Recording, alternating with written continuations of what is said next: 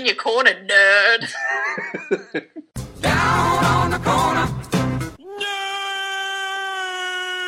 Nerd in the street. Ladies and gentlemen, welcome to Nerd Corner. I'm John D. She's not John Hammond, because John Boy's off with polio. Unfortunately, the recording equipment doesn't play well with his iron lungs, so you're stuck with me, Rachel Soma. Yes, I didn't want to go into it because I couldn't work out which of your 4 last names you were going to use, so I figured you could do your own intro.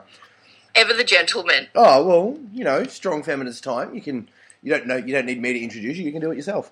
It's true, I am a social justice warrior, feminazi. Actually, yeah, we probably should do a quick background on exactly why you're on the show, other than I needed a ring in. And I happened to be available. Well, that's right. I am a girl. Nerd for all seasons, I guess. Okay. A broad church nerd. Broad church nerd. Okay. So I'm pen and paper RPGs, computer games, PC and console, lots of comic books, sci-fi, fantasy. You're welcome. Yep. Also, for a bit of background, the way that JD and I became friends was when we were in year 7 in high school. I knew he was really into Star Trek because he was out and loud and proud about it. And I was not so out and proud about my nerddoms. I fixed that. But I decided that I wanted to be friends with another nerd. So I asked JD if he would like to come over to my house and watch Star Trek the Motion Picture with me. I think you'll find I rang you and that happened at my house. No, I totally invited you. No. We watched that at my house. Oh. Are you taking credit for 20 years worth of friendship here?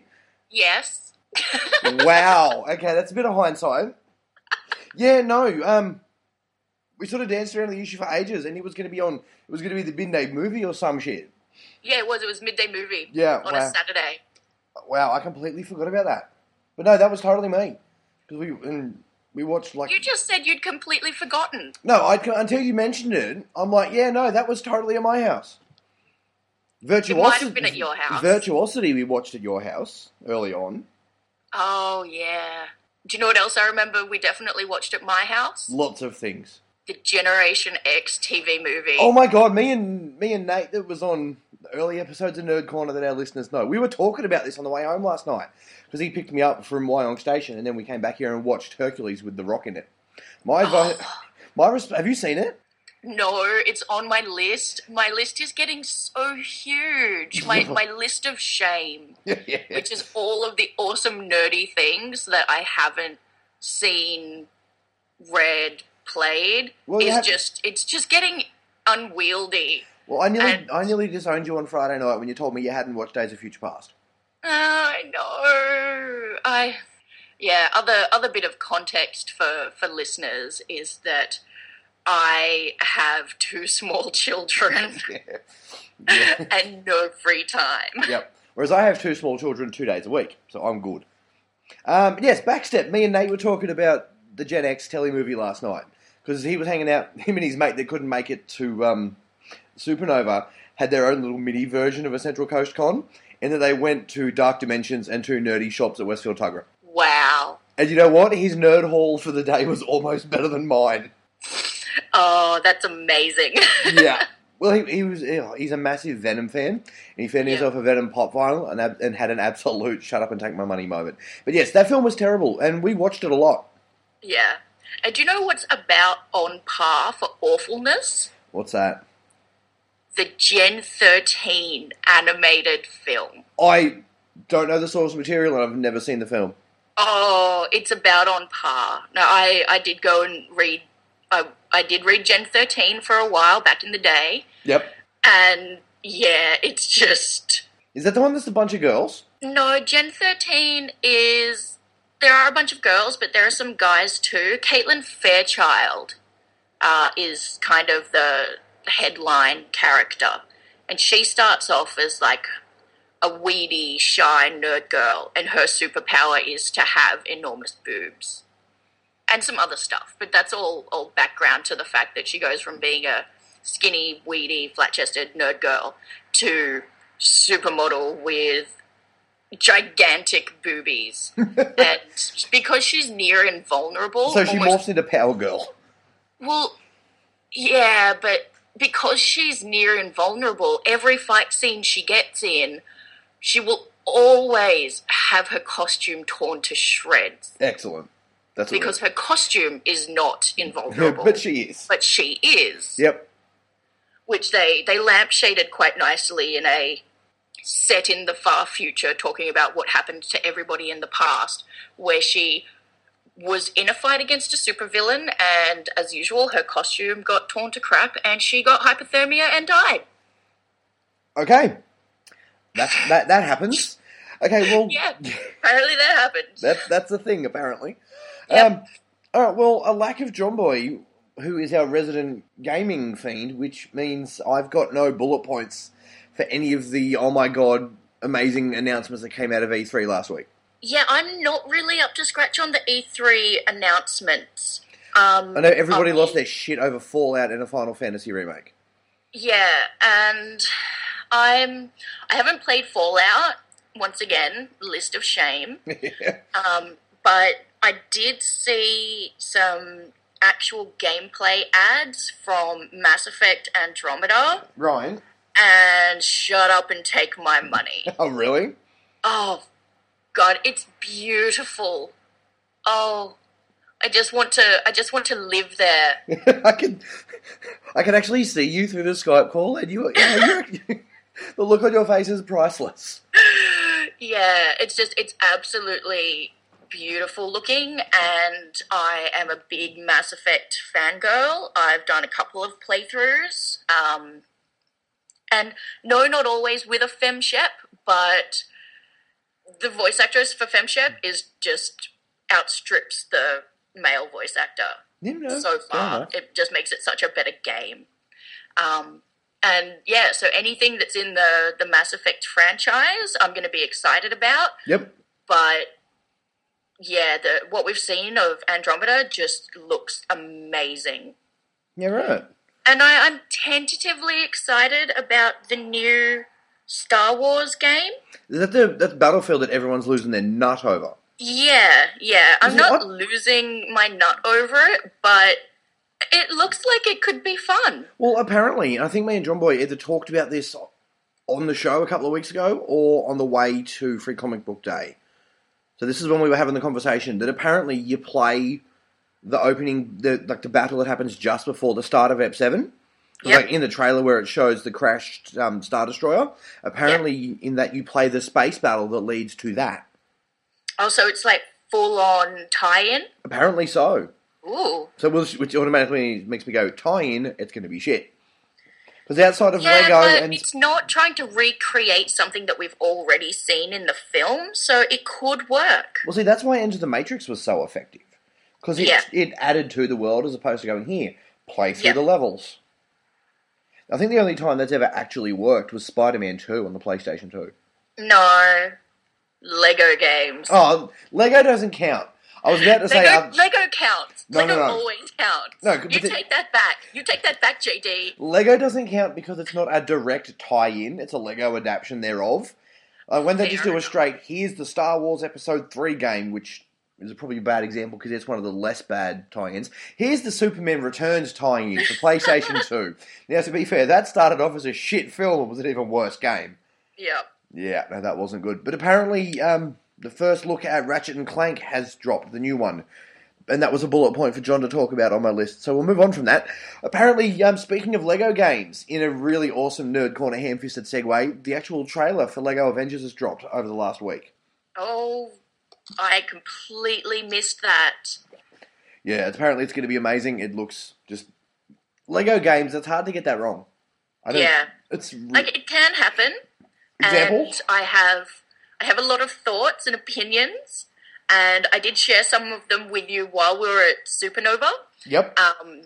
Talking about, I feel like each Lego game, they like to take a risk with something new and different, and sometimes it works, and they should keep it for future games, and sometimes it really does not. Voice acting. I don't like voices in Lego.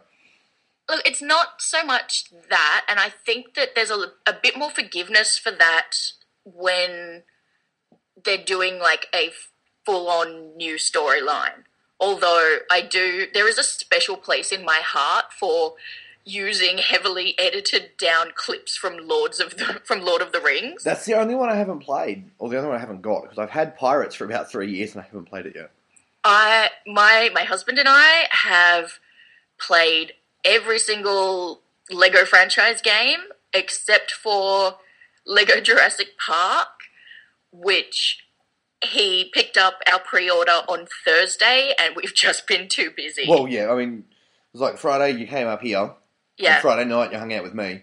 Yep. Saturday you were at... I was about to say you were at Nerd Corner. No, you're at Nerd Corner now. Saturday you were at Supernova. Sunday is a write-off with kids. And now you're doing a podcast. Yeah. So I'm cutting into your gaming time, so I'm sorry about that. No, that's all right. But no, this is like the story I told you yesterday about when me and the former Mrs. D were working our way through the original trilogy Star Wars game. I was in Brisbane one weekend and I just got this text message and all it said was, I just blew up the Death Star. I was never prouder of her than when she did that. She popped out 2 kids without much pain relief. That made no difference. She blew up the fucking Death Star. Yeah. But that's all it just got. I just blew up the Death Star. I was so proud of her. But no, I've revisited DC Universe Online, which in itself is not a great game. The gameplay's fairly average. The story's kind of good. But they've incorporated lanterns now, and as we all know, I'm a bit of a lantern guy, as he sits here in his Blue Lantern t-shirt. So yes, I'm now flying around as a Green Lantern Corps member, saving the day. I have not had a chance to ask you, have you played Star Trek Online? I self-excluded myself from that. Really? Yeah. How come? Because if I start, I will never stop. Oh. See, I thought that because I have a bit of a MMO problem, being a recovered WoW addict. Yeah. But I found it was quite fun. Yeah. But it just couldn't hold me. Okay. Well, apparently... And I think part of the problem was I didn't have a nerd crew to play with. Right. And so pickup groups suck ass. I would occasionally find somebody who was not a complete dickhole, and I would like cling to them and be like, "Can we please be friends, please?"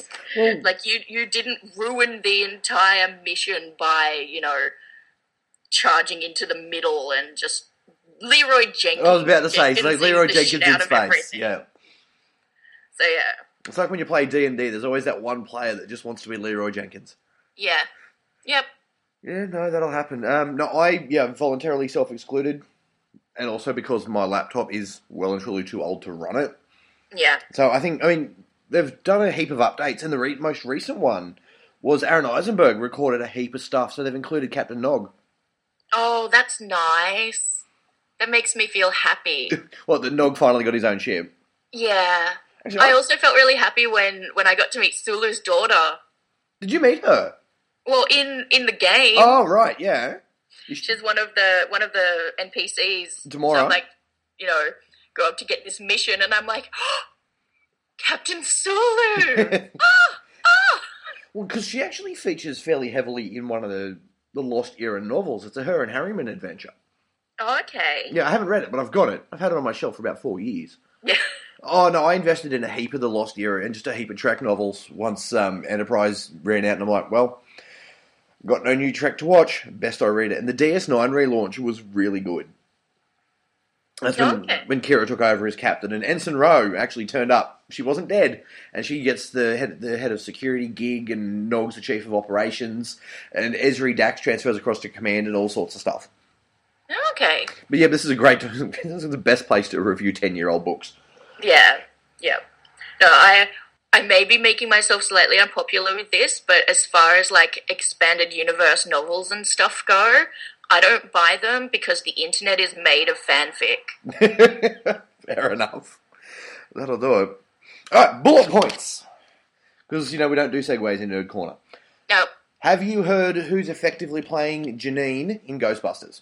No. Chris Hemsworth. Oh, wait, no, that's Chris Hemsworth. Chris Hemsworth's playing Janine. Yes. I think he'll make a wonderful sexy secretary. You know what? As much as I'm completely opposed to this film, and we'll get on to the conversation we had with the Stay Puft Marshmallow Man about the new film, we'll get to that in a minute. As long as he recreates the "we got one" scene, when he slams the bell down, like, yes, it's there for real. Actually, I've got a sound clip of that. I should play it, but I'm not going to because I can't find it. Yeah, if Put it in post. Oh, I'll fix it in post. Good luck with that, future me. Apologies if I don't bother to do it. But if I did do it, hope you enjoyed that.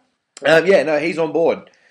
So, I'm still not. I'm very much, and that's been covered on almost every episode we've got.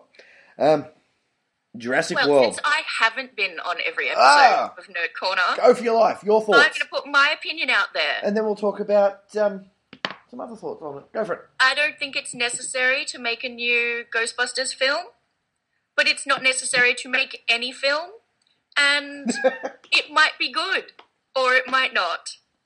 So there we go. I am completely on the fence. You are completely on the fence about this thing. Completely on the fence about it. Listen, I'm a little more biased about it. Yeah. Because, Ghostbusters being my favourite movie and all. I don't want to see it. I don't want to see a reboot, because reboots are usually fairly shit. I've got nothing against any of the, all the people involved with it, like all the cast and Paul Feig and whatnot. I'm all for that. You people all do great work. You just don't need to do a rebooted Ghostbusters. Have you considered and this is the advice I've given to several friends who have major problems with any kind of adaptation or reboot, is I just say to them, just fix it in headcanon. In your headcanon, decide it's an alternate universe. It's an Elseworlds story. Version. It's an Elseworlds version of this thing. And look, I try to go into all kinds of nerd things with that kind of start point, and my life is better for it. Righto. No, because we'll talk about that when we get to the main section. Okay. Speaking of remakes and an awesome ham-fisted segue, Big Trouble, Little China, The Rock. I love The Rock. Yep. I love Dwayne Johnson. Yep. I think he is amazing, and I will refer back to his franchise Viagra bit from Saturday Night Live. Yep. Which was amazing. This is true. But for those who don't know the bit, elaboration. But I've heard some complaints coming out of some of my nerd peeps, and I do tend to agree that he's not an everyman action hero. He's really not. And Big Trouble in Little China is one of the classic everyman action heroes. Just some regular dude who gets caught up in some crazy shit. It's just Kurt Russell out for a spin and suddenly, oh my god, there's aliens. Yeah.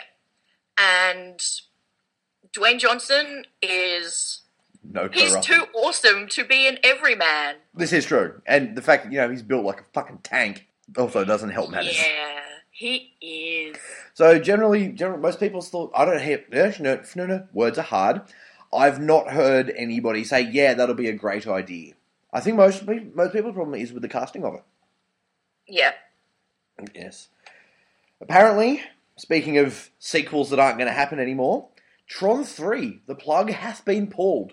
Yeah, it's gone. Thank it's dead. fuck. Dead, Jim. I'm okay with that being a sequel that's dead. Yeah. I wasn't enthused about it. I was like, I saw 2 at IMAX. Oh, that would have... It made me dizzy. See, the second one looked amazing. Yeah. But it didn't have the heart and the feel of the original. But then again, as 80s kids, we grew up on the original, so that might be where the problem was. But yeah. But no, it's gone for various reasons, and I suddenly don't care. Now, speaking of sequels that we don't need to see, because that's apparently our theme this week, because that's all anybody knows to do anymore. Hang on, that's a segue. Dude, what are you doing? Oh, hang on. Oh, fuck it. Constantine's dead. I know, I'm so sad. Everybody knows where I stand on Constantine. I never got into it. But, yeah, there's been the whole thing. Save Constantine. Last week, the execs came out and said she's dead, Jim. Yeah. No, I enjoyed it. I think it was as faithful an adaptation of the books, which I have read most of, as you can get on television. Yeah, fair enough. Because there's some out there stuff in his gear. Yeah. I mean, like, I've already said my go into it with the opinion that it's an Elseworlds it's head an story. Elseworlds. Yep. And from there, really enjoyed it. I mean, What I didn't enjoy, segue, oh god, you're gonna was don't do an actual segue. Do a ham-fisted segue. speaking of comic book adaptions that have gone on to TV. Is that ham-fisted enough? Oh, near enough. Are we talking about John Bernthal being the Punisher? No, I'm talking about Powers. Oh my god, I loved Powers. Oh, have you read the books? Yes, I have. I was just happy to see it on TV. I mean, yeah, I read the books. I quite loved them. And I wasn't feeling it. I wasn't, yeah. Here's the problem that Retro Girl's not dead. Doesn't it? No, I'm actually quite happy because of who is playing. Yeah, because it's Ensign Rowe. Retro Girl, yeah, and so I'm Michelle quite happy Forbes to see dragged on her Trekkie around this for a while, and I do hope they do that story arc eventually. The Who Killed Retro Girl. Yeah, which isn't spoilers because it's the name of the trade paperback. Yeah, that's right. No, I think if something's in the title, it's not a spoiler. Well, it's like if you're talking about Twin Peaks and you say something about Laura Palmer being dead, you go, that's pretty well the crux of the show. Yeah. That was on the advertisements. Yeah, Who Killed Laura Palmer? And it is still apparently coming back because Finch was in, Finch was out, Finch is back in again. Yep, I saw that. But yeah, just to step back to Powers very quickly. Yes. A friend of mine was enthusing about the TV show, and a bunch of people immediately piped up with, "Oh my god, you should read the books!" And I said, "No, don't go backwards. Do not read the comics. It will ruin the show for you." Yeah, there are some things that just I resent their existence because they mean there will not be a better version of that thing. Once Upon a Time is well in that category for me. In fact, Fables. probably the biggest example is that Bill Willingham's Fables is such an amazing series. Yes, it is. And it would have made a perfect TV series. Unfortunately. But we will never see it because of the horrible piss stain that is Once Upon a Time. Look, to be fair, I didn't mind the first season. Once they were all like, once they didn't know who they were and it was all doing the world building, I was okay with that. I didn't mind it because Jen was right into it. And then once second season rolled around and they all knew who they were and they were all doing their thing, I was done. Yeah, I was pretty much in the same boat. Like, I didn't hate it for the first season, and then I just kind of went, nope. Because there wasn't even that moment, because like with Gotham, I had that very definitive, I am done with this show moment. I just sort of faded out with it. I just never went back to it. The same thing happened with Better Call Saul, strangely enough. The Breaking Bad prequel. Yeah, I haven't seen any of Better Off Saul, and I haven't finished watching Breaking Bad. Oh, really? Yeah, I made the mistake of watching Breaking Bad while I was pregnant and really hormonal. Oh, Rach, no. And I just haven't gone back to it yet. Yeah, no, fair enough. It was too soul-crushing for a highly emotional pregnant lady. Yeah, no, nobody needs that. No. Speaking of ham-fisted segues that I was making earlier when it was an actual segue, Independence Day 2. Ah. That's still happening. We now have... Really? We at least have Jeff Goldblum on board. Why? I don't know. It's been in the works for a long time. Dave Longo over on... I think he was talking... I can't remember if he was talking about it on Panels or if he was talking about it on Geek, actually. He was talking about how he's got ideas for sequels for it. So, Dave, shoot us a tweet and let us know when that was. William Fichtner's in it, because now it's a legal requirement that William Fichtner has to be in everything. Because he was a shredder. But Vivica Fox is coming back as Will Smith's ex-missus, because apparently Smith's not in it. Huh. All right. Fair enough. Something. He's busy being Deadshot for a film I've got zero interest in. Oh, yes. Yeah. Suicide Squad. Yeah, you had a bit of a discussion with my husband about that on the drive from Newcastle back to Sydney. We did. And, yeah. We were in similar agreement to it. Yeah. That, no. Just no. Yeah, look, if Deadshot doesn't have a stupid moustache, I don't give a damn. Yeah. There's some things that characters have that have to be there. Yeah. And it's not like, it's hard to give someone a pencil moustache. Yeah, if they could do it, moustache. If they could give it to the twins that played the baby in Addams Family Values, they could give it to an adult. Yes. How's that for a pull? Oh, that's going to be the best reference ever. I did mention John Bernthal from Walking Dead is going to be the Punisher in the second season of Daredevil. Yeah, and that was really interesting because it also looks like the potential casting of... Oh, God, who was it? That guy. Oh, yeah, the fellow. With the face. And the eyes? Yeah. Yeah, but mostly the chin. Oh, Ben Affleck. No. Sergeant Slaughter. That guy. Was it Vin Jones? He played Brick in Arrow. Who was he playing? This is great radio. If that's who I'm thinking of, then it was looking like he was going to be cast as Bullseye. Okay. Yes. And then no, it was it was the guy with the face and the chin. Yeah. Yeah. Not the dude playing Gambit. The guy I always think is the dude that's playing Gambit. Channing Tatum's lesser-known twin brother sort of guy that's not actually related to him. Jason Statham! That's the one. Jason Statham. That's him. That guy with the face and the chin. That's him. Now, I'm going to jump in for 2 seconds because I can hear it coming through Skype, but I don't know if it's been picked up by the recorder. There's traffic noise.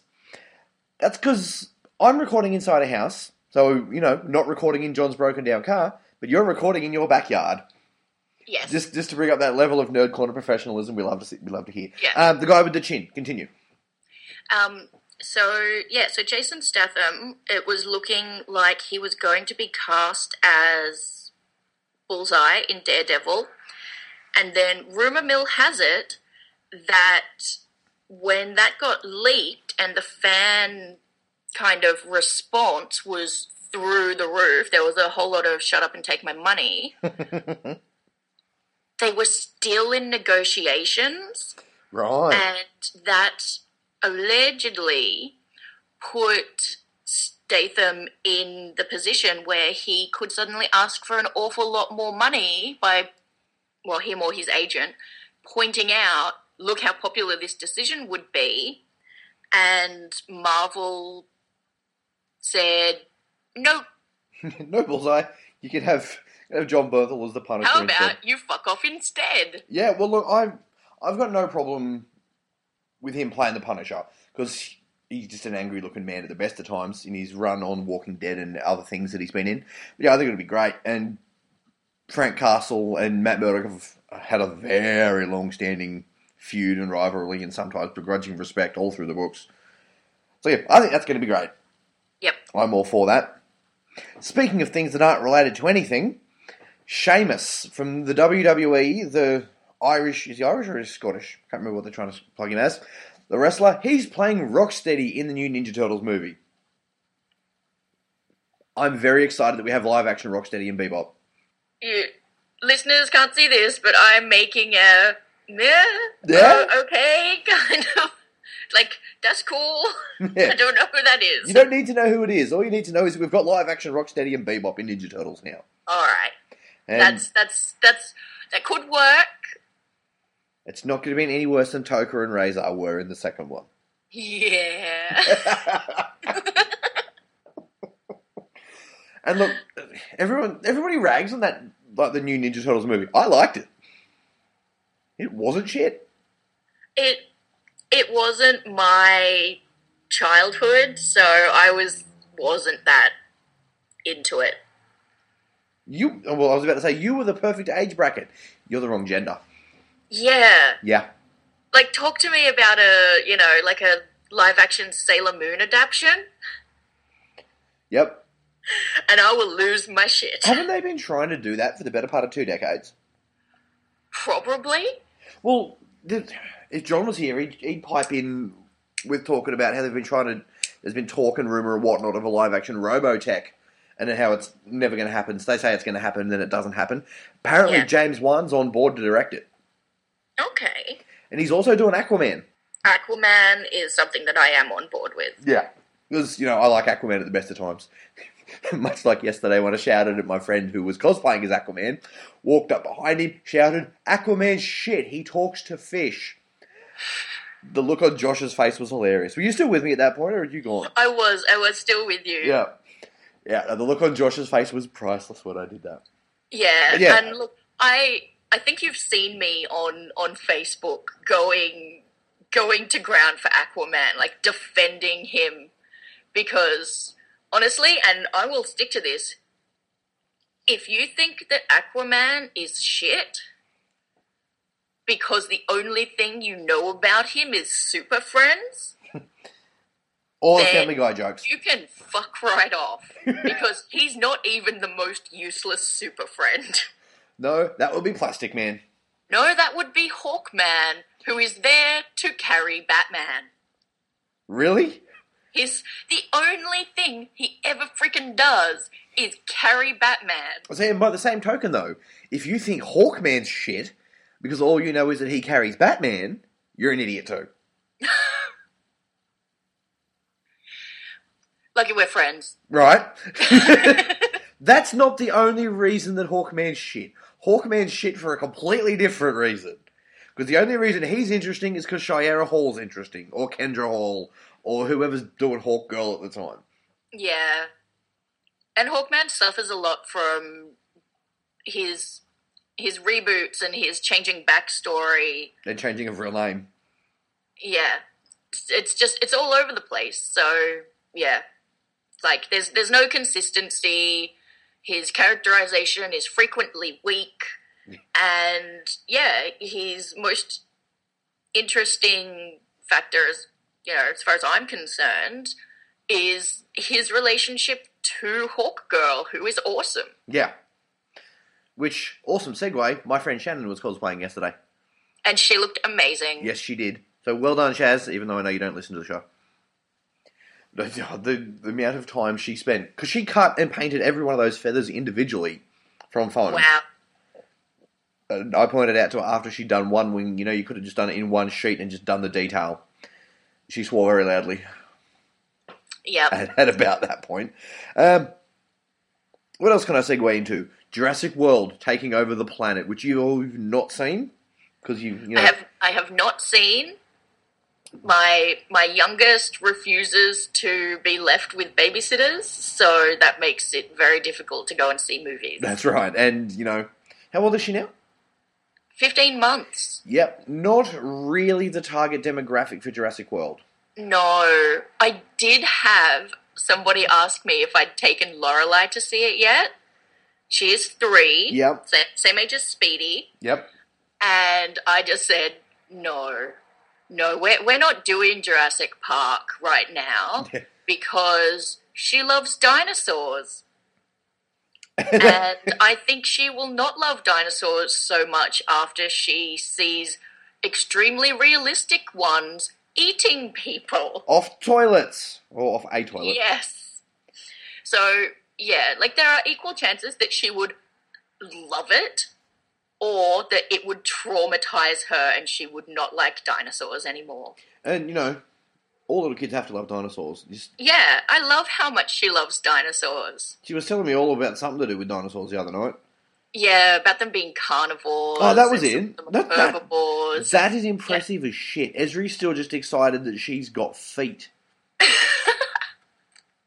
Yeah, my little smarty pants Yeah. who corrected my mum's friend on their pronunciation of dinosaur names. What? Yeah. Yeah. Right, okay, story. Oh, my mum just told me that, she was showing pictures of dinosaurs to someone and they had the names underneath and her friend said the name of the dinosaur as she thought it was pronounced and my 3-year-old corrected her. So there you go. Yep. So I'm trying to find the actual current box office takings for this thing, but it did $511 million in its opening weekend. So, Wow. it's people are saying it may well beat the top grossing film of all time. But you know what? To do that, it's going to need to do 2.3, I think, billion, which was Avatar 2.7. 2.7 billion. All right, so from Forbes, I've got that Jurassic World tops 300 million All right, that must be an older by song. by its second weekend. Right. Yeah, no, international opening was 511 and domestic opening, that might be just the domestic number because it did 208 according to what I'm looking at here. Yep. But yeah, so it's conceivable at that rate and how frequently people are seeing this thing.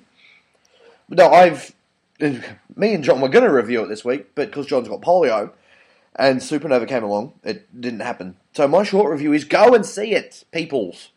Unless you can't. Fine, I'll go and see it. I was about to say, unless you don't have a babysitter or unless you've got a small child who refuses to be left without a parent. Yeah, no, okay, so here's my question. Okay. Is it good enough to traumatize my mother-in-law by leaving her with a screaming baby for 3 hours? Absolutely, it is. Totally worth it. Now, keep in mind, I like my mother-in-law. That's a different story. See, if the story had been, is it enough to traumatise your mother with for 3 hours? I'd say go for your life. Now, important piece of backstory. You love my mum. I do love your mum. I've known your mum for the better part of 2 decades. Oh, I'm not telling that story. That's inappropriate for a podcast story. The sailing club incident. Oh, God. Yeah. There we go. If anybody wants to know the story, they can email me at nerdcornerau@gmail.com and I will happily tell you. Just so we get a piece of feedback. I don't even remember. But yes, no, it's definitely worth doing. And seeing it on the big screen, I only saw it in 2 dimensions because I don't really like 3D. Yeah, it's definitely worth it. My mate, Nate, that people know from the show, he was like, nah, because he's a massive fan of the original. He's like, they shouldn't be doing it. I don't got no interest in it. Don't want to see it. And then it had been out for sort of 3 or 4 days. No, it had been out for just over a week. And I said, I'm going. You should come. And he's like, I think I might, based on everybody's reviews of it. He's walked out of it and he said, you know what? All my misgivings were all for nothing. That was amazing. And there are enough nods to the original where you go, yes, thank you for that. Well, that's good, because that was one of my films back in the day. Well, again, we were the right age for when it was huge and it was everywhere. Yeah. And I held on to a Velociraptor t-shirt that said, "Have a nice day," the Jurassic Park sign with a Velociraptor on the front. Yeah. Until my mid-20s, when a friend of mine made me put it in a charity bag. Aww. Against great protestation, but it was her job to do that. She was helping me clean out my closet. Yep. Because it was overflowing with girly bounty. And bounty. I said, I have to get rid of at least half of this stuff. And I wanted to keep everything. But the thing that was the hardest to let go of was an old, tatty, bleach-stained Jurassic Park t-shirt. I somehow have no recollection of this shirt. Really? Yeah. Was it great? It was great, and I bought it from the boys section in Kmart. No, I have no real recollection of you ever wearing that shirt. Wow. Yep. Yeah, I loved it. And also a thing of our age group, I would wear it with my my green cardigan and knee-length skirt. Very Daria. I was going to say, esque. no. Yeah. Have you seen the faux trailer for the movie? Oh, with Audrey Plaza? Yes. Yes. I love Audrey Plaza. She's so good. Oh, and She's my spirit guide. I think she's that for a lot of people. I think that movie would make $2 billion Yeah. because it's just based on that trailer where they're doing the reunion. I think it's amazing. I'm going to watch that trailer once we're done recording. Speaking of things of our age group, X-Files. It's in production. They're filming. There was a photo that went around the internet this week of the two director's chairs, like for Mulder and Scully, and the internet exploded. Oh dear. So what?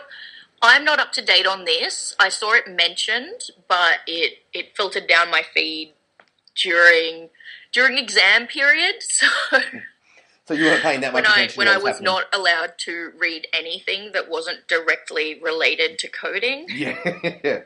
Yeah, no. They're doing. It's coming back. I think it's coming back as like a 10-episode run. Everyone's back on board. That's not dead, and a couple of dead people are. But Yep. I'm a firm believer of, and again, I'm well and truly on record for saying this. Let it be. Yeah. But I was never the massive X-Files fan that other people at Read U were back in the day. Yeah. Do you want to know something about that? Go for your life. I started rewatching from the beginning. I've tried it. I couldn't. No. No, I stalled. Yeah. Couldn't do it. You get about 2/3 of the way through the first season to about the return of Tooms, and that's where you're pretty well done, yeah? No, I was about halfway through season 2. Oh, right. You held in there Yeah. for the Adam and Eve stuff. Yeah. That's a really good episode, though, with the Adams and the Eves. Yeah. Yeah, that was quite good, but there was not enough to make me want to keep watching. Yeah. Even as a rewatch for the show you watched when we were in high school. Yeah, and something that I had a lot of love for. Yeah. JD will remember I had 2 major posters in my room. Oh, Do you yes, remember you what did. they were? One was the X-Files, Yeah. and the other one... Which room? When you were still lived upstairs or when you moved downstairs? Upstairs was when I had the big poster. Oh, we're going back. And to be fair, at the time, I wasn't really paying attention to your walls. You know, teenage boy How and all can that. you have forgotten my enormous Was it Jonathan 2.5 Brandis? meter long Oh, Enterprise it was your cutaway Enterprise! poster? It was your Enterprise cutout poster, and it was above your bed. Of course it was. Yes. And it was, portrait style, landscape style. It went sideways. It was Yeah. fucking huge. Yep. Yeah. About 2.5 meters long. Yeah, as soon as you stared at it, I'm like, of course you fucking did. It was that. Yeah. And yeah. And it was so hard to keep it on the wall because it was so heavy. Oh, I remember that. It would fall down all the time. But yeah, so as a teenage girl, my bedroom was decorated with. Actually, I ended up with 2 X-Files posters. I had the one where it had the 2, like the half of Mulder's face, half of Scully's face, and just said X-Files. Mhm. And I had the I Want to Believe poster. Did you have that? I did have that. That came along as a later edition. That was Yeah. something my dad bought for me. You're right. And my 2.5 meter long Starship Enterprise cutaway. So yeah, just in case anyone is still questioning my cred for being on Nerd Corner, there you go. There we go. Now, as a teenage girl, you didn't have the Jonathan Brandis and the Dean Cain Dean Cain was on the back of your folder. You didn't He have the was. Jonathan Brandis and the Dean Cain posters. No, you had the X-Files and the Enterprise. I did. It was the Enterprise And D, I for those loved of you it. wondering. When did it finally die? This is a great story when we're supposed to be talking about everything else, but fuck it. Yeah. It's my show. You listen to what I say. It finally moved on to the big wall in the sky just after I moved to Sydney. Right. And I was in rental properties where I couldn't really hang it up well. Yep. And I kept it rolled up in a tube for a couple of years after that, Yep. insistent that one day it would go back up. Yep. And then, being in your, 18 through to kind of mid-20s and being in share houses and moving twice a year, it disappeared in a move one day, and yeah, I felt sad, but, These things happen. one day my children will have enormous sci-fi posters in their rooms. When Liam was a baby, he had... remember when Mario 64 first came out, and at JB they had the big cutout of Mario and Luigi hanging from the roof? Yeah. They were about 2 foot by 1 foot each. Well, because I worked at JB at the time, when they came down, that's what the kids had on their wall. Oh, when that's Liam was little. great. Mario has since gone to the great Toadstool Kingdom, Mushroom Kingdom in the sky. Luigi's still up. And do you remember not the X-Files poster? You had the X-Files poster. Do you remember when I lived in Dulwich Hill, I had, as you walked in the door, I had the Area 51 poster? Yeah. Still got it. Oh, nice. Rolled up in a tube and I've got the Kramer that used to hang on the dining room wall as well. Oh, God, the Kramer. I still have both of these posters. Then there was one day that I came home and Matt had put a massive Britney Spears poster up. I'm like, you know what? That was my roommate, people. I looked at it going, you know what? If he has to deal with my Area 51 poster and my Kramer, I can deal with looking at Britney Spears. Yeah. But that said, that house had some fantastic, hairbrush karaoke to S Club 7 moments. Oh, did it what? There were good times had in that apartment. Yeah, there were. That's a story for another day. I've got nothing left on my list that's worth talking about. Supergirl drops on October 26th. You probably haven't seen... Have you seen the pilot? I've seen the pilot. We talked about the pilot on the show a couple of weeks ago. Thumbs up, thumbs down, thumbs middle. Oh, thumbs up. Excellent. You Spiritual successor to Lois and Clark. I am all on board. And you were actually making the point the other night that people have been ragging on it. Yes. And that's been your argument. And the point that I made to you was that the biggest problem with the lack of representation of superheroes in like TV and film is that when there is one, if she doesn't fulfill everything to everyone, people get really upset. So if Black Widow isn't perfect and amazing in every way, but still human and not, an unrealistic male fantasy, blah, blah, blah, then the world falls down. Yep, no, fair point. I think that, have more female superheroes. Let them be as varied and flawed as all of the male superheroes. Which, to be fair, DC is quite good at in the comics. Yeah, in the comics it's getting a lot better, but in other media, like movies and things, there's one Lady Avenger in the films. And I'm just hoping that, with things like Civil War, they can fix the gender parity a little bit more. Yeah, but it's still only her and Scarlet Witch thus far. Maria Hillebien. Speaking of the whole Scarlet Witch thing, a few weeks ago, John and I briefly touched on the Joss Whedon Black Widow Twitter controversy, and we said we weren't going to talk about it because we didn't have a girl on the show, and we didn't want to try and even go there without a female presence. Now I've got a female presence. Go for your life. Well, fill me in first. On the whole thing of when Joss Whedon quit Twitter because all the feminazis told him that he destroyed a strong female character and was a monster and all these things. Oh, that? Alright, so I don't believe that that's why Joss Whedon quit Twitter. I think he quit Twitter because he had just finished doing a really big movie and would probably had some sort of contractual obligation to, be talking about it. And when that was over and he's no longer under contract with a big company, he's decided, fuck it. I don't need to be here. Because I've been on Twitter a really, really long time, but it can be a really toxic place. And I don't think that there's actually any evidence that feminazis drove him off Twitter, other than there is an argument to be made. butthurt nerd boys insisting that that's the reason why. Joss Whedon's weathered a lot of storms of criticism over various things for a very long time. And I don't think that some people disagreeing with how he portrayed a character or what love interests he chose to have a character pursue would be enough. Yeah, no, I felt pretty similar to that. But yeah. Just wanted to get your thoughts on it as a resident nerd girl. Yeah. And look, I can get my nerd girl rage on pretty hard. Yep. But I don't think that was actually a thing. Because you still haven't seen Age of Ultron, have you? No, I still haven't seen Age of Ultron. You're losing some of that nerd cred there, right? I know. But that's why it's a list of shame. That's right.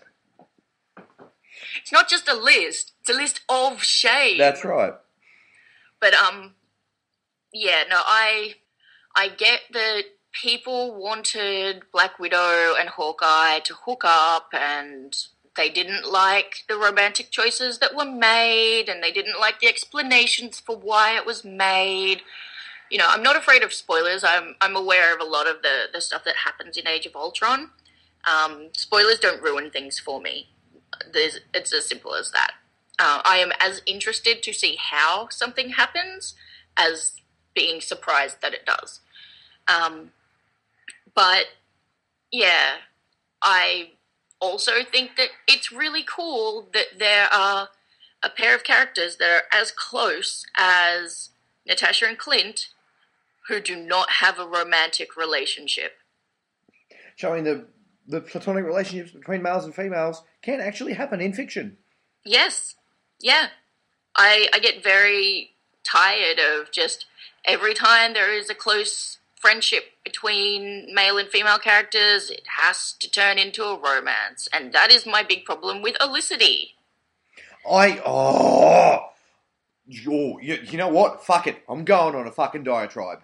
That romance ruined the character of Felicity Smoke for me. She went from being this awesome, amazing nerd girl, some personality quirks, a tendency to put a foot in her mouth, but a really interesting and well-rounded character, into whiny McWhinge face. Oh, Ollie, fuck off. Can't you, seriously, go back to being useful and well, when she came in, I used to compare her to Oracle. Just crying about everything all the fucking time. Yeah. So that's my message to the showrunners of Arrow. Yep. You ruined the best nerd girl on TV. No, they killed her off twice. Oh no, she wasn't really a nerd girl. She was a nerd character. No, an actual nerd girl, absolutely destroyed it. Because when she came in, she was basically... She was pretty well Oracle without being Barbara Gordon. Yeah. Doing her thing. And then suddenly, as you say, all she does is cry about Oliver. And even when she's sleeping with the Atom, she's still crying about Oliver. I know! I mean, Stephen Amell, pretty rare. I would cry if I thought he wasn't in love with me. But I know that he is, so it's fine. Yeah, but then, if you had the Atom being like, hey, would you get over it? Because I'd sure as fuck get over it. For Ray Palmer that's not Ray Palmer. Yeah. You know what, we should have just recorded the conversation between here and your place. Yeah. That would have been, podcast, right there. Yeah. Just me and your husband hating everything. Unfortunately, there was a screaming baby for part of that trip, so no one wants to listen to that. Well, I could have fixed that in post. All right. Now, this show usually only runs about the hour mark, and we're sitting at 56 minutes, and we've gotten through half of my list. So I'm scrapping the rest of my list, and we're going to talk Supernova. Yep. Because that happened Friday, yesterday, and today. I went to about a third of it. You went to, half of a third. That much of it. Oh, come on. I was there until 3. Were you there that late? Yeah. You're right. I lose all concept of time inside that building. Yeah, you went into Ferret Shock. That's what I do on the first day. Yeah. So this is why today I'm like, I'm at home. What the fuck am I going to do? So I stayed in bed, watched Cheers. It was great. All right. How are we going to do this? Pros, cons, indifferences, features. Maybe. All right, so I'm going to start off with something that I liked. Okay. I liked the amount of space that was given to kind of non-pros to sell their little trinkets and jewelry and Artist Alley. drawings, and so it felt, it was less of an artist alley kind of thing and more into a kind of like a space for mini vendors. Yeah. And I thought that was wonderful because as a nerdy crafter, you do love your craft. I do. But being able He offered to make me a Babel fish. Yeah, I did. I told off JD at the train station for not mentioning that he wanted to have a Babel fish with his Arthur Dent costume, because I would have made one the night before. Yes, nerdy craft person. Yeah, and so I really loved being able to wander around and see all of the kind of the nerdy jewelry and all of that kind of handmade stuff that people had made. And I think there's a real place for that in kind of nerddom, because you don't necessarily always want to have something that's, you know, Hot Topic mass manufactured to show off your nerddom. Yeah. Sometimes it's nice to have this little one-of-a-kind, handmade, you know, lovely piece of jewelry to, you know, kind of subtly show your fandom. Yeah. And I really liked how much space was given over to that, as well as the actual, like, artist's alley. Yeah. And, you know, vendors having half the building to peddle their wares. Yeah. Because really, it is about the shopping. Yeah. It's about the retail therapy. And as every person, like every major nerd that goes to a con, puts up a photo once they're done, here's my haul. Yep. Here's all the shit that I bought. This is probably the stuff I came away with yesterday, because I did my shopping after you left. I came away with the smallest convention haul I've ever done in my life. I bought 2 trades, 2 single issues, and Groot. Very restrained. Yeah. Oh, and hang on. What else did I buy? What's this? I can't even know. Yeah. No, probably because, you know, I was at a convention on a budget. Yes, as was I. You were on more of a budget than I was. Yeah. Because, you know, parenting. Yep. I really liked they're now including a lot more Aussie film and TV production related stuff. Yeah, that was great. I was really thrilled to see that there as well. So I've got a heap of shit here that I need to plug from that. I haven't looked at it yet, but I've got it. Right. Yeah. Here's one I prepared earlier. Alright, so what I'm going to do is I'm going to let you plug this. Yep. Because I need to take a short break. Okay. And you can either leave this message in or you can fix it in post. But I'll be back in a minute. Okay. I reckon you're going to do a wee. I may be off to the restroom. Okay. Well, look. Okay. Yes, Rachel's gone. Okay. I was really excited at the look of, and I can't even find where it's gone because half my bit of paper's been torn in half. Deadhousefilms.com. They're doing a new science fiction TV series called Airlock. I very nearly did the second day just to watch the first episode and attend the Q&A, which probably would have been better. But we were actually talking to where's all my bits of paper gone? This is the wilderness all over again. I was talking to the executive producer of said series and general boss of that entire industry, because they're the same people, I believe, if I'm not mistaken, that did The Tunnel, the Aussie horror film found footage one, which if you all haven't seen, You should go and see it, because I was gushing about it at the time. And, no, that's in my wallet. That's why I can't find it in my stuff. Yeah, it's found footage set under Central Station and all those catacombs, and it's really good. And I was gushing about it, and that's when the guy standing there thanked me for being so fond of it. And it turned out he was the executive producer on that. I did also manage to run into John Jarrett, which is always fun, who, as our long-term listeners from the Wilderness days will remember, me and Nate interviewed 12 months ago at Supernova that year, which I should have asked him at the time, because we talked about this in the last episode me and John mentioned it, or the week before, the one before. I don't know anymore. Is the rumours of a third Wolf Creek and a Wolf Creek miniseries. He would have been the man to ask, because he's the man in the know. But he did, while he was there, he was mostly plugging his new film, which is Stalker, which is inappropriate, funny, romantic, and coming soon. He chased her until she caught him. So that should be fun. So now I'm going to fix this in post, and let's drop in some Girl from Ipanema until Rachel gets back.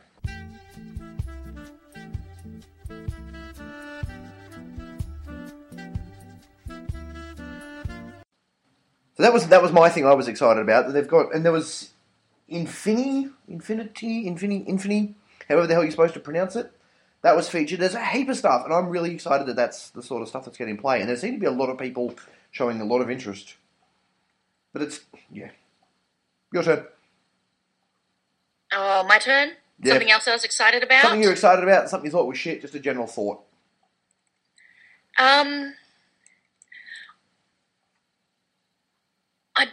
I wasn't feeling the nerd love for a lot of the day. Yeah, I was going to mention that too. Elaborate?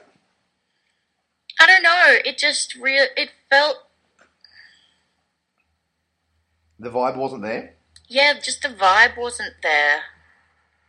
I think part of that for me is that because of... Reasons? Philosophical objections. There you go. A lot of my people weren't there. Yep. That's the same reason why a lot of my people weren't there. Yeah. And so it felt a bit lacking. Yeah. Because one of my favourite things about going to a supernova is you can't take 5 steps without running into someone you know. Which, to be fair, still happened to me. Yeah, it did. It was maybe every 20 steps. Yeah. And it was lovely to see the people that I did. Yep. But, yeah. Like it turns out we both know Mary Amber. Yeah. Well, I worked with Pat. Yeah. So Pat Cat, who is Mary's partner, and I worked together, making websites for the man. Working for the man. And yeah. And so it was great to see him. It was lovely to catch up, and someone who actually wanted to hear about my kids, because I was working with him while I was gestating the first one. Yep. And so that was really nice. But yeah, just felt like there was something missing. And it's like you said at the time, there was nothing really going on. I mean, everybody was still out the front having FoyaCon. But as far as and I looked at the schedule, and there were fuck all panels happening. Yeah. Yeah, it was almost like the point of it was to make people pay entry to do a bunch of shopping and then leave. Yeah. I think that was pretty much it. Oh, no. The point is, pay your $35 entry fee, pay your $110 for a photo with Nathan Fillion, and fuck off. Yeah. Because they would have made a hideous amount of... Did you see some of the queues for that guy? No. You know when we were trying to get into the Futurama panel? And we were going around one side, and we'll get back to the stages in a minute. That's a point I wanted to make as well. The row of people that were standing along the back of that stage, I've now worked out from photos and anecdotes, that was the people extended all the way out of the photo-taking area waiting for Fillion. I had one friend of mine who waited for 3.5 hours. Wow. To get to a Nathan Fillion photo. Yeah, no, I ran into a friend, sorry, neighbor car. But no, what one of the people that I ran into said that she was standing in line for 90 minutes and then had to send a text message to her partner to come and hold her place in the line so that she could go to the ladies, Yeah. which took 25 minutes, and then she got back and had another half-hour wait. That's insane. Yeah, Well, that's what? Yeah, that's 2.5 hours right there. yeah. I mean, And that said... for a 2-second Yep. conversation and a Mhm. photo and a signature. Yep. No, that would be photo or signature, because they're two different sessions.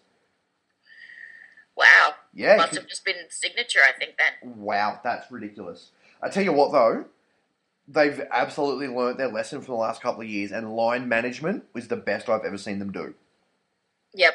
Because it's usually a clusterfuck, but yeah, they were all over it this year. And I think a lot of that had to do with the fact that the only way to get into the stages for panels was to go outside the venue and in through another door, which, from an organising perspective, was amazing. Like, yep, that's how you do it. You get everybody that wants to go to a panel, piss off outside. But for the people that didn't know you had to piss off outside, we spent 15 minutes trying to figure out how to get into the Billy West and John DiMaggio panel, in which case you gave up. I went, fuck it, you go. I'm going to sit here. And I'm like, you know what, fair enough. If I wasn't going to live tweet this thing, I would have done it too. I think that had a lot to do with it, which from a planning perspective, brilliant. From a punter's perspective, fuck that. Yeah. That's why I didn't go to any other panels, because I wanted to go and see Dr. Carl and a couple others. But I'm like, I am not doing the fight to get all the way through and outside the venue, and then doing the other fight to get all the way back in with the 150 odd people that'll be in the panel. It just was not worth my effort. Yeah. Because when the Futurama panel let out at 150, that was when Dr. Carl was starting at the exact opposite end of the venue. Yep. So I completely forgot Dr. Carl was even there after a point. And, Yeah. Yeah, I mean, they've always got the anime theatre out in the foyer because it's the space that they use. Yeah. It's just, I don't know if it was because I don't do different, or if I just didn't like the having to go outside and then go all the way around, or the fact that there were no signs for saying where you needed to go. But that was... Yeah, that was a bit of a problem, like having to track down a pink shirt to find out how to get somewhere when you're holding a program and a map in your hand. Yeah.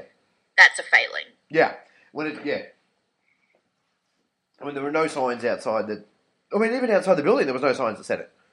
Yeah. No, it's like, oh, there's a bunch of people queuing up. Maybe that's where I'm meant to go. Yeah.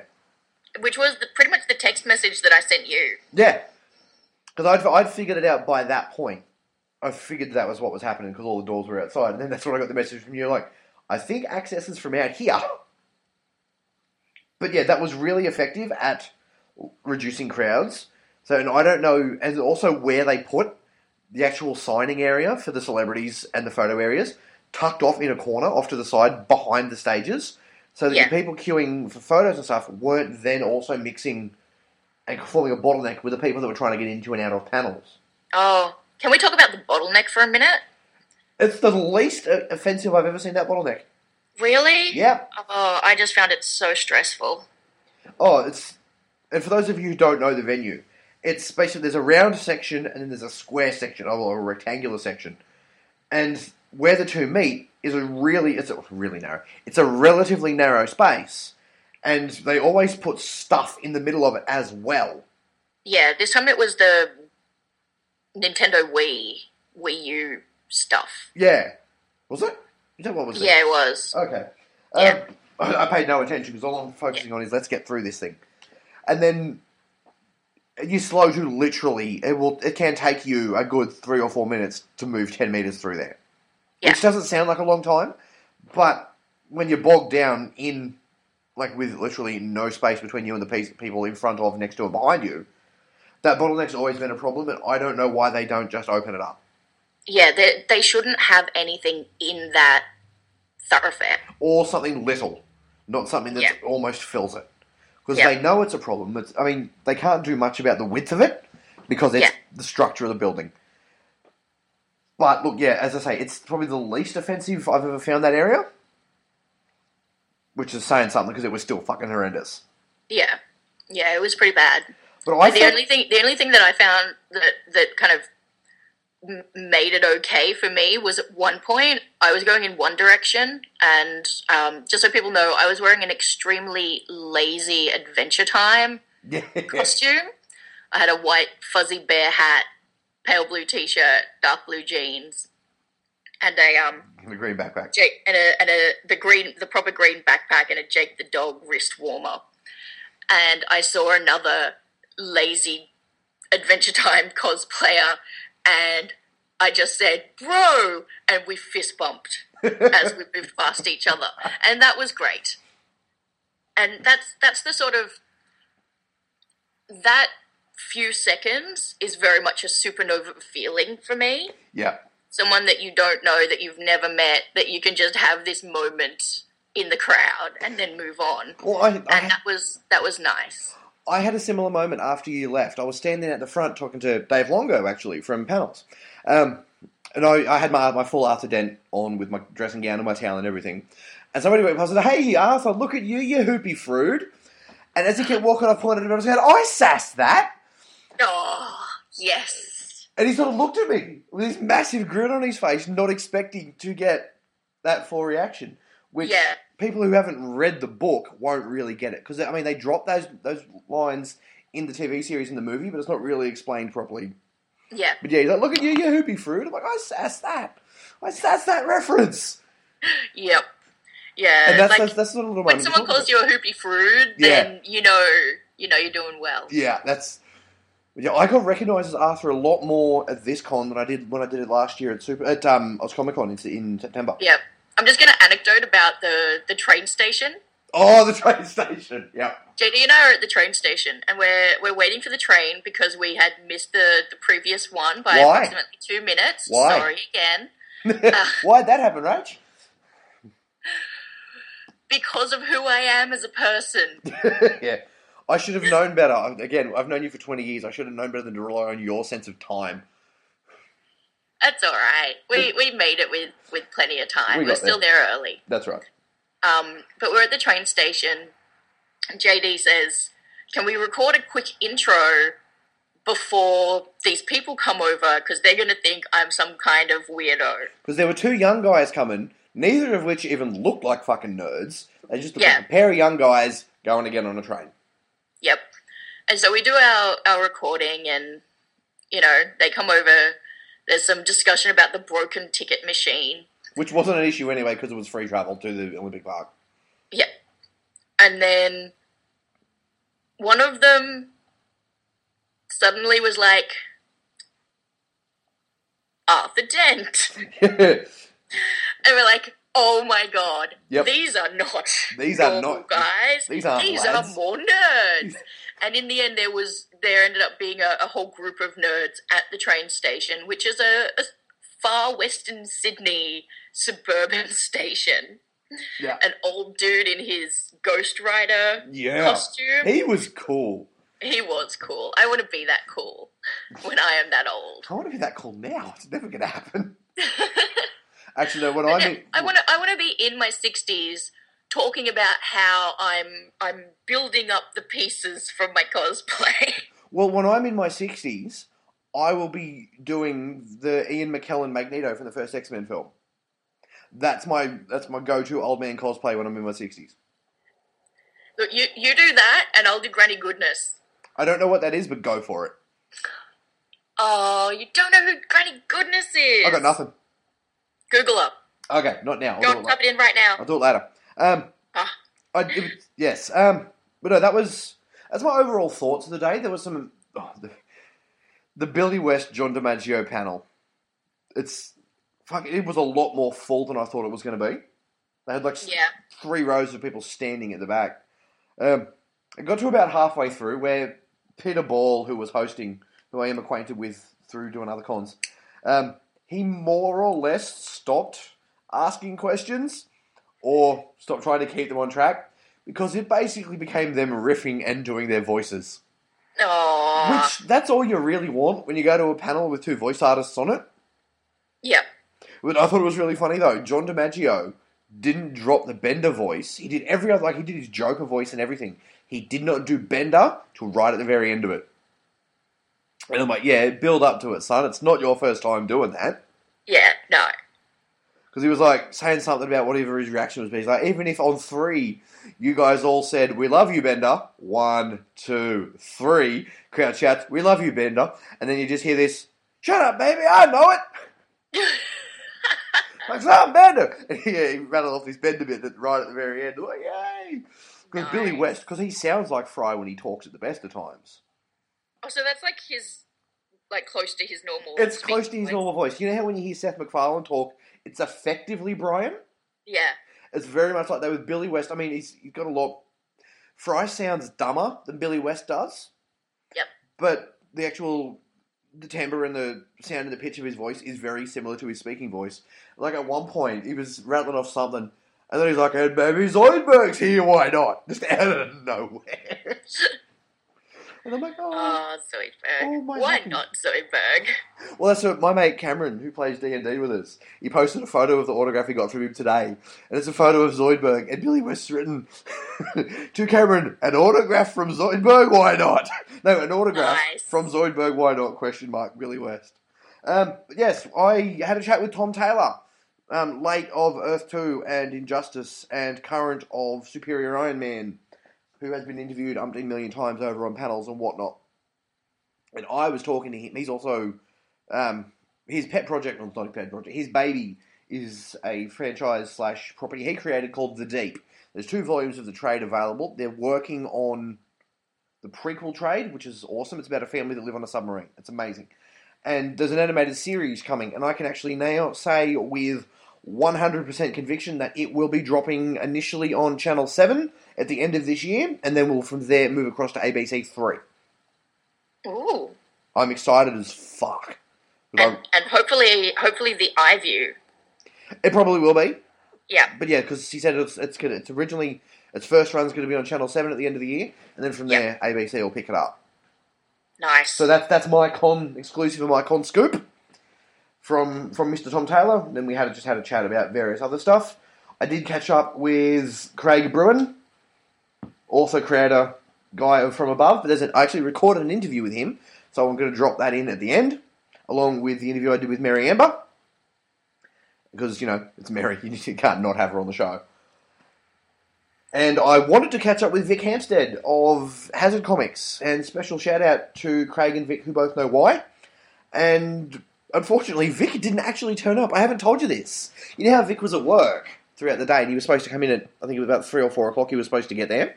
Yeah. There was an issue with the trains. Shocking, I know, and he wouldn't have made it till like 6. Oh no. So in the end, he messaged his editor, who was manning the store for him at the time, and so in the end, when I bought Volume 3 of Hazard, his comic, he'd already pre-signed a bunch of them. She's like, do you want one that he's already signed? And me and Craig from Above were sending them like, no, we want you to sign it. You're the one selling it to us. So now I've got my Volume 3 is signed by both author and editor. Nice. And that was Craig's. And Craig has signed my issue of Volume 7 of From Above. Because he's like, do you want me to sign it? And I was that tired. I'm like, I don't even care at this point. So he's written John D, ? No. Stanley, ? No, ? All right, then he signed it. He's like, that is the longest thing I've ever signed. But yeah, so I've got an interview with Craig. I'll drop that in later. As always, cosplay was phenomenal to see. Some people put in way too much effort, and some people put in not enough effort. But you know what? There's no such thing as either, because if you're cosplaying, you're doing it. There's no less valid cosplay and no more valid cosplay, despite what the elitist would have you think. Yeah, I was thrilled to see a cardboard box robot. I was going to go to the cardboard box robot. That was going to be my mention. But yeah, he was like, you know what? Go for it. Yeah. You know, there's just something so wonderful about somebody who has gone to simultaneously so much effort and also so little effort to cosplay. It. Yeah. Well, it's like, I got it from a lot of people, like, did you just get out of bed and come to the convention because I was wearing my Arthur Dent pyjamas? And I was like, no, I showered, got changed out of the clothes I was into, got changed into my pyjamas. Yep. Because, again, after you'd left, I was walking through Artist Alley and a Scarlet Witch, like a comic Scarlet Witch in full full version of that. She's looked at me, she's like, you must be the most comfortably dressed person in this building today. And I'm like, very probably. There'd be flannel jammy pants and my dressing gown. Yeah, and it was the right weather outside at least to be wearing a big, thick dressing gown. Dressing gown. That's- I was going to say sleepy time coat. Sleepy time coat, that's even better. Yeah. I think probably the best cosplay thing I saw, just because it tickled me, was when we were sitting watching. We were watching a little seminar on making armor and things out of foam. Yeah. He was really good. He should have a YouTube channel, but apparently doesn't. We were watching it, and from where we were sitting, I could see across to the cafe area where people were eating.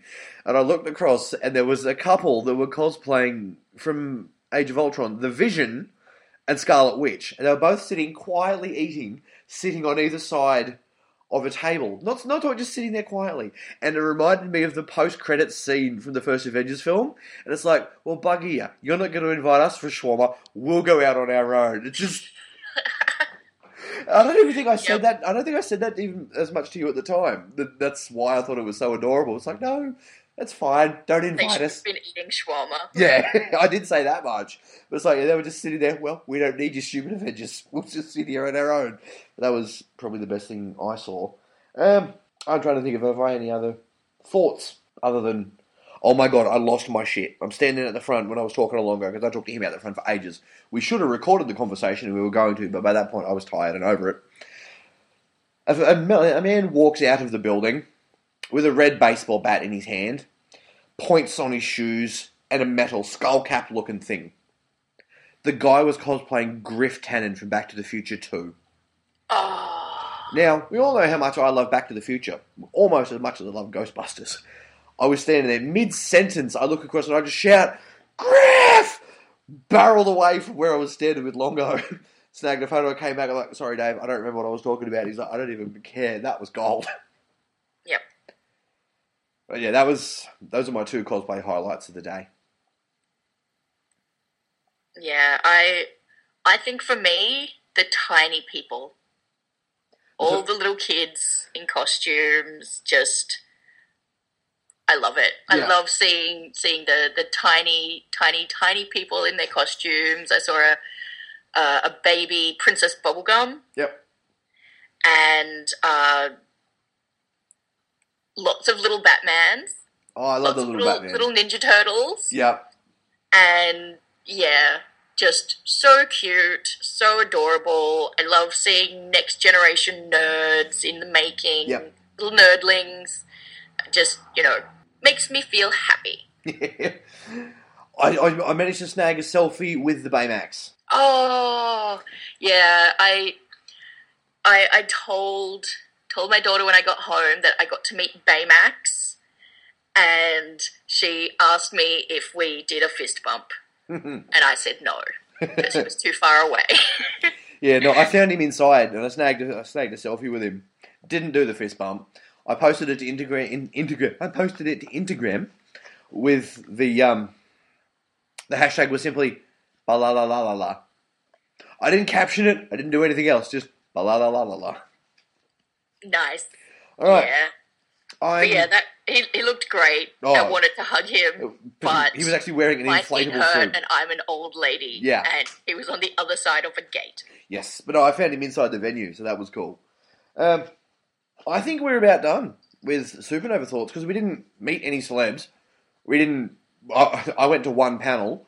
We just sort of did the wandery look at things day. Yeah. Which, that's what I do at cons. People are like, are you going to go and meet any celebrities? I'm like, I'm not spending $35. Oh my God, I didn't even segue into talking about Billy Bryan.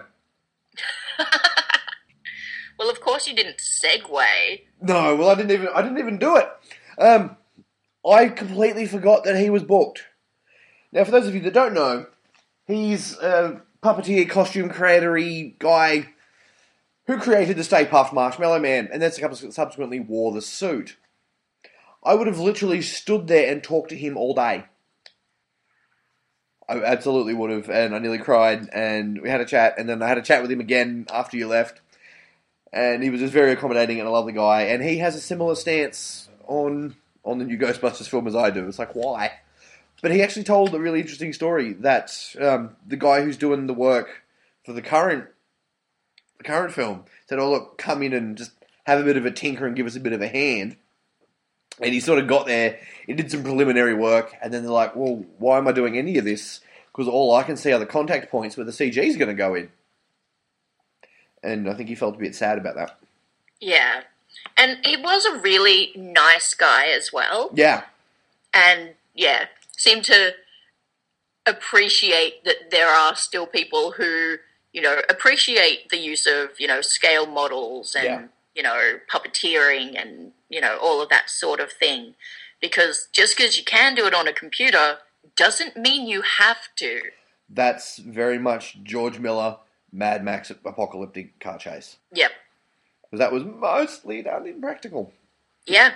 But yeah, no, that was, I wasn't going to pay for an autograph from anyone. Then I'm like, how much for an autograph? He's like, 35. I'm like, shut up and take my money. Yep. I would have thrown a fistful of cash at that man. And then, funnily enough, I got the photo he signed was the overhead shot of the 4 Ghostbusters standing on the edge of the building with the camera shooting down at Mr. Stay Puft. And he then told the story that that's actually the only shot they did from above, and the suit itself actually had a gap between the top of the neck and his head so he could breathe. And the way it was usually shot from below wasn't a problem. But then shooting it down, they had to put in an extra bit of material so you couldn't see inside the suit. And he was the highlight of my day. Yep. I was like a little kid. I would have literally stood there and talked to him all day. And then you're like, come on, leave him alone. Like, the only reason why I started to move us along was because a queue had formed behind us. Oh, is that what had happened? I didn't even notice. Yeah, you were too far into the nerd zone to Yeah. realise. Because there was nobody standing there when we walked up, so I just assumed that I was the only one in the building that cared. Yeah, and I was happy to continue chatting with him for, as long as there wasn't anything else he needed to do. But when there were some other people who were kind of milling around, trying not to look impatient, I was like, right, I'm just gonna, come on, JD, gotta move on. Yep. Come on now, you crazy man. That's nice. Yes, I know you love him. We gotta keep moving. And So that's why I moved you along. Not because I wanted to ruin all of your fun. And it was fine. I mean, I'm usually really conscious of that.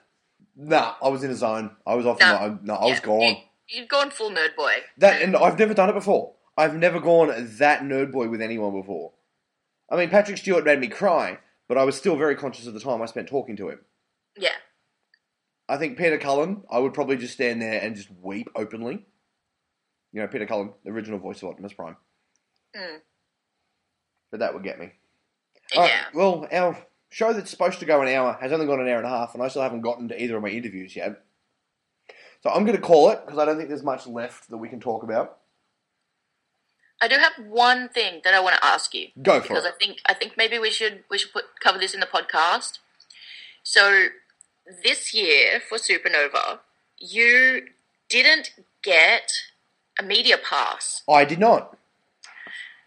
How was it being a punter? That's fucking shit. For one reason and one reason alone. Yeah? I didn't have access to that media room. The little media room, for those of you who... Most of you who won't know, there's a room above sort of where they do the signing area and where the stages are. And you just go up the stairs. It's only a small room, probably the size of a standard school classroom. But it's a spot that only media can get into. There's PowerPoints, so you can charge shit, and that's where you do your interviews. And there's windows sort of that run the entire length of it. You can actually just watch all the cosplayers and all the people. And that's actually where I spend probably at least half of my Supernova experience for the last, not this year obviously, for the last 2 years. That's been my experience. And to not have that space, and to then, it's going to sound really horrible, to then have to face the crowd, it was a very jarring experience. Yeah. And yeah, but that was my own fault for not following the actual application process and just emailing Lionel directly. Because I assumed, because last year I just emailed him and said, hey, can I have media? And he said, yes. And this year when I said that, he's like, no, you didn't do the form. And I'm like, okay, that's fair enough. I didn't follow process. That's on me. But that's okay. Because we've got Oz Comic Con coming up in September and those fun things. And Supernova next year, I will do the form. And I think the other reason is because I usually get coverage for the Wilderness. And because me and Fez haven't done a podcast ever, it feels like at this point. It feels like a couple of years now. It's late last year was the last one. Lionel probably had a look at the podcast feed and went, well, if they're not releasing things regularly, why should I give them that access? And because we'd only literally just started doing Nerd Corner regularly on Geek Actually, at the time we only had like 60-something Twitter followers. And I think at the time, because of that transition was happening then, was probably another contributing factor. And you know what? That's quite all right. I don't begrudge Lionel or Supernova not giving me the media access, because I don't just assume that I deserve it. I always appreciate when they give it to me. Yeah. But I think because of that transition, because there hadn't been a Wilderness for, at the time, 6 months, and Nerd Corner, we've only done sort of 6-7 episodes, and we had so few followers and such a small presence at the time, I think that's probably what contributed to the denial. And again, that's okay. Because the only thing, I was desperate to interview Willa Holland, Thea Queen from Arrow. But Thea pulled out, so that was okay. I mean, I would have liked to have, I usually get at least one decent interview, one celebrity, so to speak, interview at a Supernova, because last year I think the only one I ended up getting was Grant Imahara from Mythbusters, because I was too hungover to wait for Jamie Bamber on the Saturday. Oh no, I was hungover as shit last year, and you can tell in the podcast. Because I was supposed to interview Katie Cassidy from Arrow last year, but there was an incident with a fan in her line, and she said, "Look, I'm not doing any media. I'm too rattled from this." Not anything the fan had done to her. The fan was an older guy. He'd had a heart attack and collapsed in front of her. Oh God. Oh, heart attack, heat stroke, or something. Fan had collapsed and there had to be medical attention, and poor old Katie was apparently completely rattled by it, and they made the call, no media, you're not going to have to do anything, which, again, shame we didn't get to talk to what is now the Black Canary. Fucking crying shame. It's fairly understandable. It's absolutely understandable, and I don't expect to get any of the special treatment that I've been given, but it was different not having it. Yeah. I mean, for various reasons, I still got to skip all the cues, and that's great, but, yeah. It wasn't so great.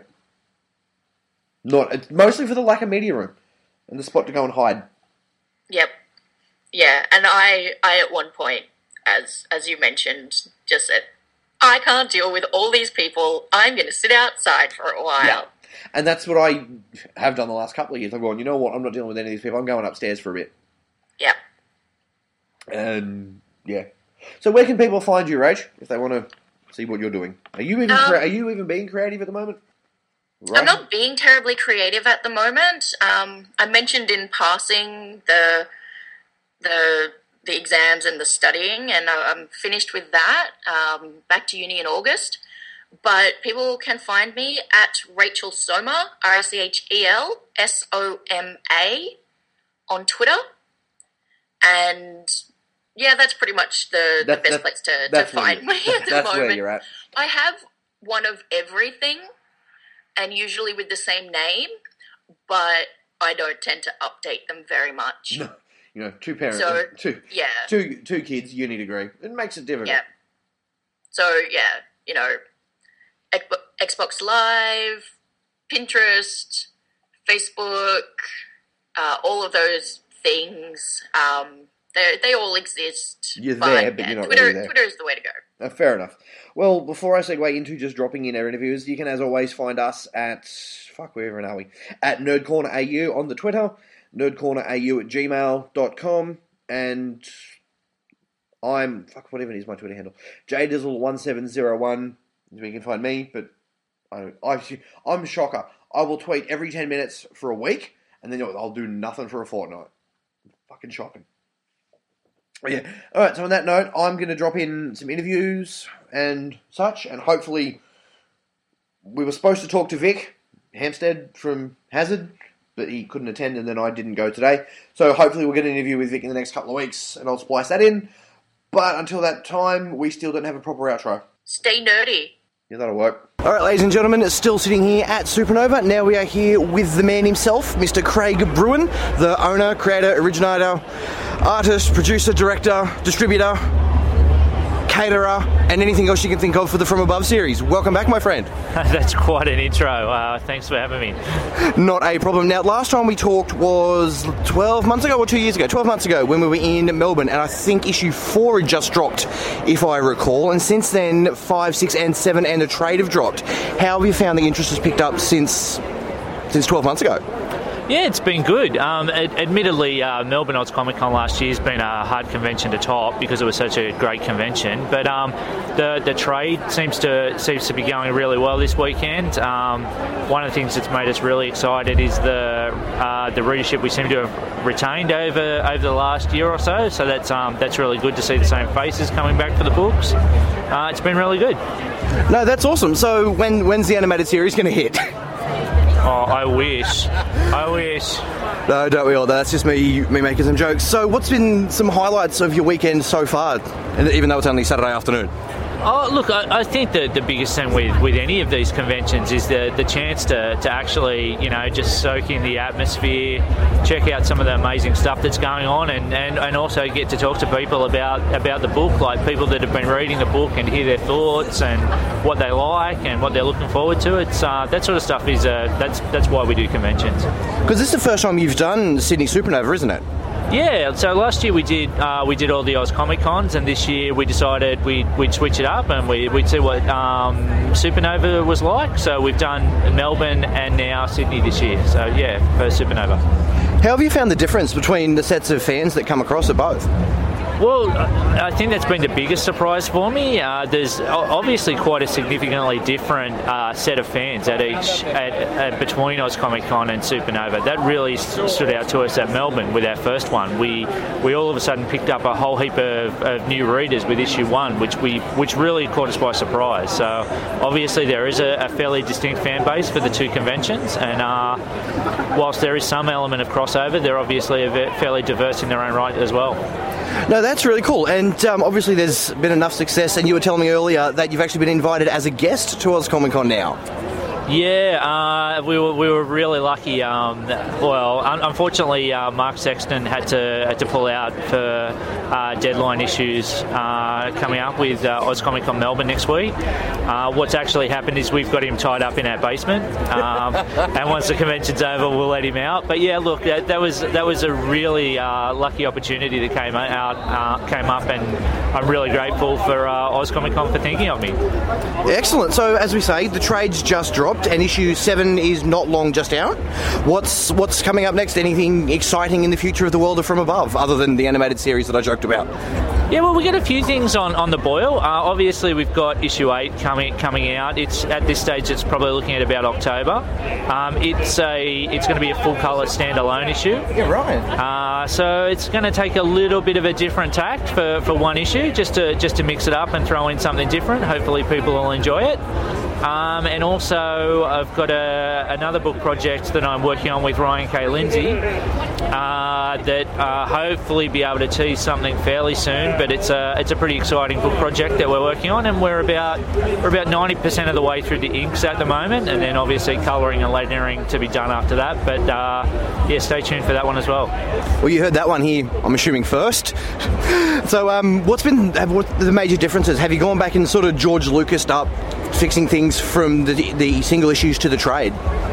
Yeah, look, I really can't help myself. Every time I have to reformat issue 1 for anything, I end up going back and changing it, whether it be for second edition print or Comixology release, and now the trade. Unfortunately, it's one of those things you look back and there's always things that you would have liked to have improved or completely redraw. And that's the case with the trade as well too. Pretty much all of the pages have got a slight tweak or an overhaul. Still, obviously, an evolutionary process. Art's never exactly where you want it to be, but each iteration just gets a little bit better. Excellent. So we'll probably wrap it up there because I'm eyeing off your chips, so I'm going to go and get a feed. So where can our listeners find you, sir?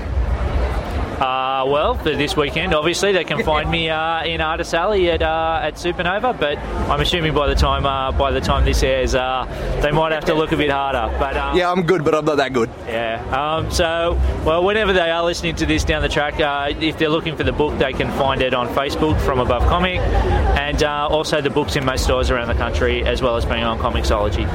And you're on Twitter at From Above Comic, isn't it? That is correct, From Above Comic. Excellent, and there's Instagram that's very similar, and you're always posting all sorts of fun stuff, and yeah, excellent. Well, thank you once again for joining me, my friend. A pleasure as always. Thanks for having me. And good luck with everything in the future. Hey, I'm Mary Amber. I am lasers, kazoos, and ninja-style world domination in music. That's a much better intro than I was possibly going to give her. So clearly we're sitting here with friend of the network, Mary Amber, who I completely forgot was here, and she's very blue today. Yay! And not in a sad way, in a very colourful way. Yes. I've always found it weird that blue was the sad colour. Anyway, how's your day been? What's the exciting things to report so far? Well, basically, there's a bazillion incredible cosplays that have come around. Things that light up, make sounds, that, wings that flap, and all sorts of incredible things, blow up things. Just people that look cool in general. Been selling my music, which has been great. So meeting lots of people that are into geek music, which is so good. Well, you're in the right place for it. Yes, this is the place for it, I think. It really is. Look, this is probably going to be a really short interview because I'm tired as all hell. I'm going home, but I just needed to get you on the show. So tell us a little bit more, because our listeners may not know what you actually do other than the lasers, because now they know about the lasers. So plug your stuff, and we'll talk about some of your songs, and we'll talk about your bubbles that are coming up. And so, Bubble sounds exciting, and I got in trouble for not coming. Yeah, I'm a geek pop musician, so I basically do pop music for dweebs, and that involves... Dweebs, Mary. Dweebs is a wonderful, fond word. I'm a geek, and I'm proud of it, and I think everyone that's a geek should be. We are going to take over the world eventually, so you know what I mean. One step at a time. So I guess songs about like things Superman, boobs, Kudos, a song written entirely out of YouTube references, Some of Us, and then Nothing's in Your Way, the Ninja song. That's my EP. So I do like the Ninja song. Check it out. I like the Ninja song too. It's got a remix now. Oh, really? Yeah, it's really exciting. It's a dubstep remix. Yeah. Oh, I'm scared. Dubstep does my absolute head in.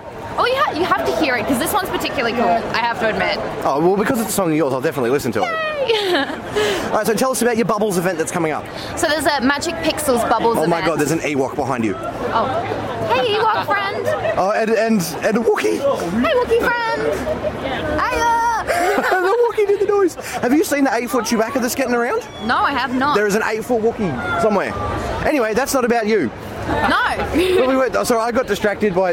It should have been something shiny, but it wasn't. No, but it's kind of shiny. But it proved your point about the cosplays. Yes. Bubbles. Oh, yes, back to the event. Back to what we were talking about. Magic Pixels Bubbles is the name of the event, and it's got everything from geek music to a magician. It's being hosted by the guys from behind the panels, so it'll be hilarious. Then there's indie comic art, there's zines, board games, and there's also going to be a bubble machine, which is why it's called Magic Pixels Bubbles. So we'll be able to play around with the bubble machine. If you come in cosplay, you get free stuff. Free bubbles? You never know. I'm not going to say what the free gift is. Oh, I'll spoilers. Give it away. But it's Friday, July 17th at Chippendale Hotel. Super easy to get to. It's literally 5-minute walk from both Redfern and Central. If you know that building that grows trees on it or leaves on it in that Broadway area, Central Park, then it's just literally around the corner from there. So if you are a Sydney person and you're a geek, you should be there. And if you're listening to this after July of 2015, unfortunately missed out, but there'll be another one at some point.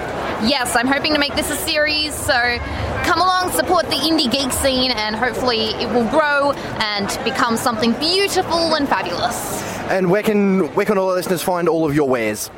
Well, my name is spelled really retarded. It's Mary, but it's true.